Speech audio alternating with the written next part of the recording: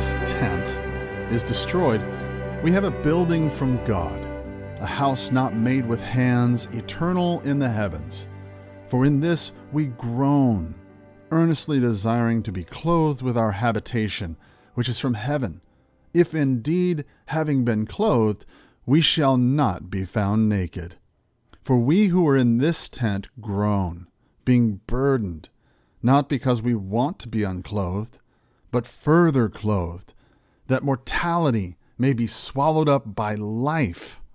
Now he who has prepared us for this very thing is God, who also has given us the Spirit as a guarantee. Thank you so much for downloading today's episode of The Learning Puritan. That was 2 Corinthians chapter 5, verses 1 through 5. Paul is telling us about our coming body. Hallelujah. What a wonderful promise that's going to be. And I'll tell you, each time I get behind the microphone to talk with you, I get a little bit more excited because I know what I'm about to read to you. And I just know some of the things, the thoughts that are percolating in my head that I want to share with you. Maybe it's just a little too much coffee, or maybe it's just the fact that I really enjoy talking about our Lord. But today, I'm going to share something with you that just keeps me percolating even more, gets me boiling up, getting me ready to go to glory. And that's direction number 8. Now, as you know, each step as we've been going on in Richard Baxter's Directions for a Peaceful Life, the tempo has been steadily increasing. The marching orders have been getting stronger and more direct. The direction itself has become clearer and clearer as we go to glory. And now we can see that by the time we've reached just this direction 8, that we are already at a fever tempo, and we've got a long way to go. But today we're going to talk about that sickness and death so that they might be more comfortable to you. Remember, we're talking about comfort here and trying to make those final moments for you very comfortable. That sickness and death may be more comfortable as your passage to eternity. Take notice of the seal and earnest of God. Ooh! Let me tell you, you want to get your big brain shorts on for this one, kids, because this one is going to blow your socks off. Amen. Listen, when you think about what's going on in your body right now, right, even the Spirit of grace that He's put into your heart as a Christian, right, that's the reason why Paul says, that's the reason why we groan for immortality, because God Himself, right, has made us for it. God has made you for eternity and has given us the pledge of His Spirit as a promise of that. It says that, God's anointed us and sealed us and given us the pledge of His Spirit in our hearts. Boy, I'll tell you, I wish I was as smart as Richard Baxter and these Puritans, because, man, I feel like an idiot when I read their works and I think to myself, how dumb am I? He said, God has anointed us, that's number 1, has sealed us, number 2, and give us the pledge of His Spirit in our hearts. 3 things are going on in your spirit and in your soul long before creation and your body was ever made. I want you to know this issue was settled. Praise God. This problem was solved before you ever lied there in that hospital bed. Amen. Guess what? God knew you were going to be there. He knew you were facing this issue before it ever happened. In fact, He was the one who gave it to you. How do you like them apples?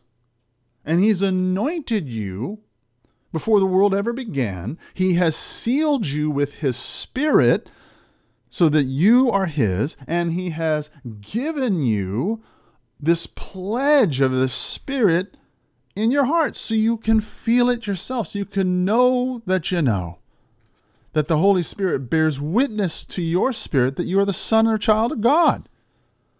Right? What a comfort. What a comfort this has got to be for us when we look towards heaven and we find such a pledge of God in us. I don't know how to put this in words that you can really feel how deeply I feel this for you. But it should be so comforting to you and to me to know that when we look to God, that God himself has put this pledge of his Spirit in us. Now, you might say to yourself, now, wait a minute, Carl, hold up.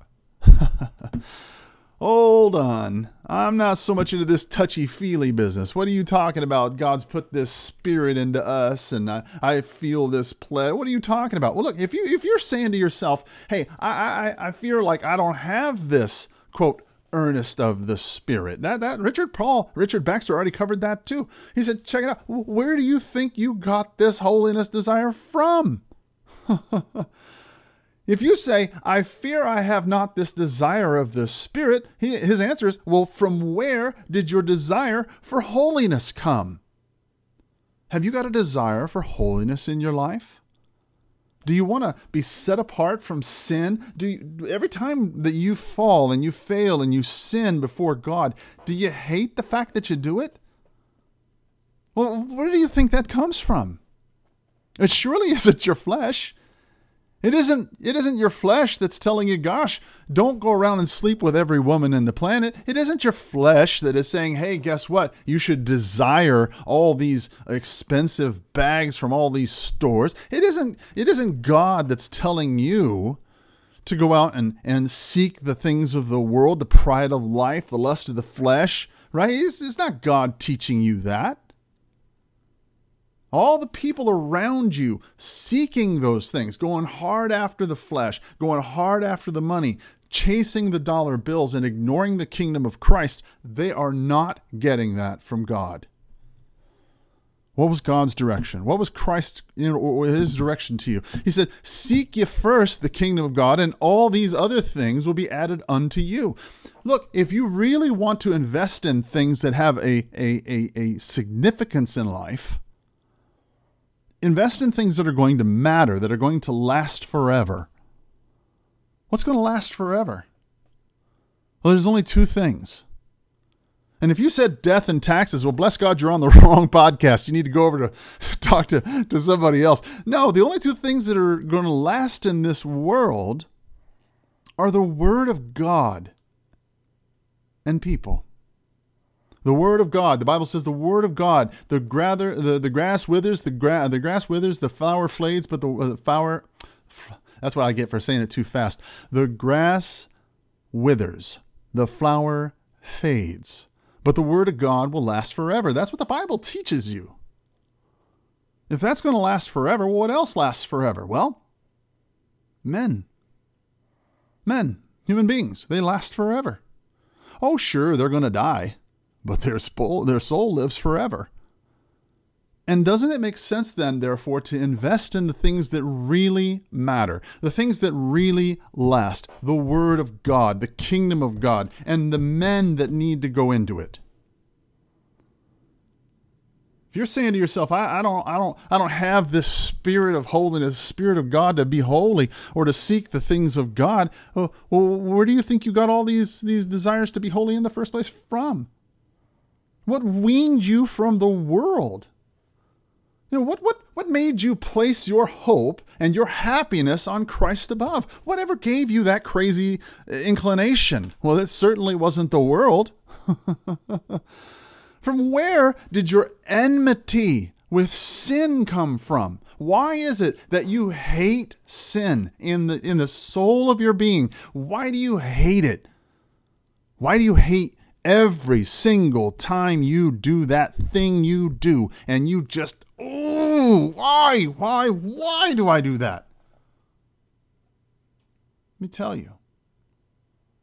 You didn't get that enmity with sin from the sin itself.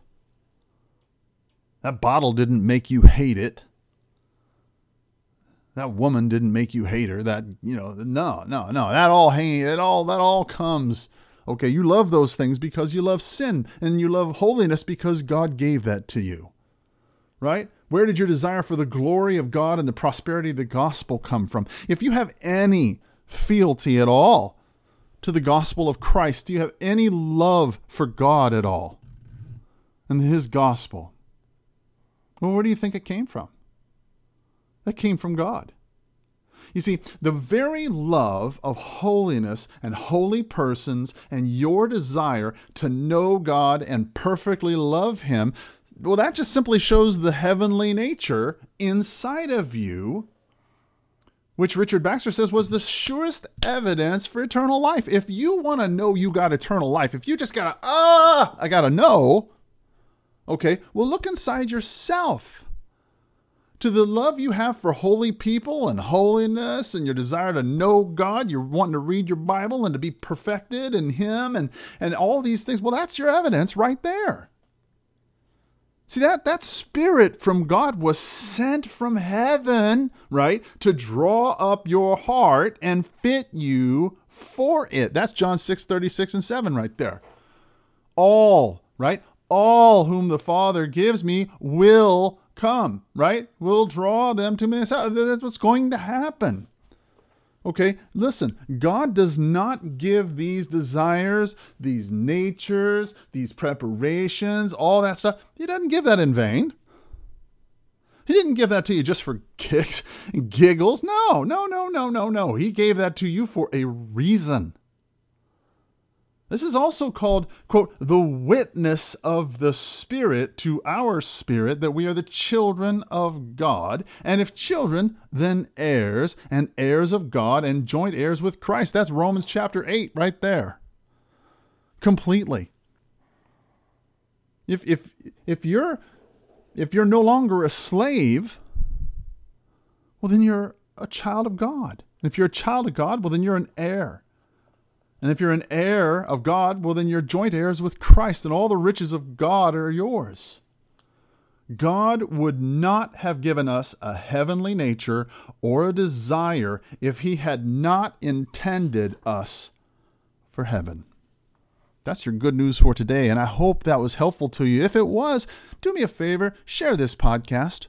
And if at the very minimum, I would appreciate it if you'd lift us up in prayer that this podcast might be used for the service of our Lord. Thank you so much for paying attention to me. And as always, have a blessed and happy day. Bye-bye.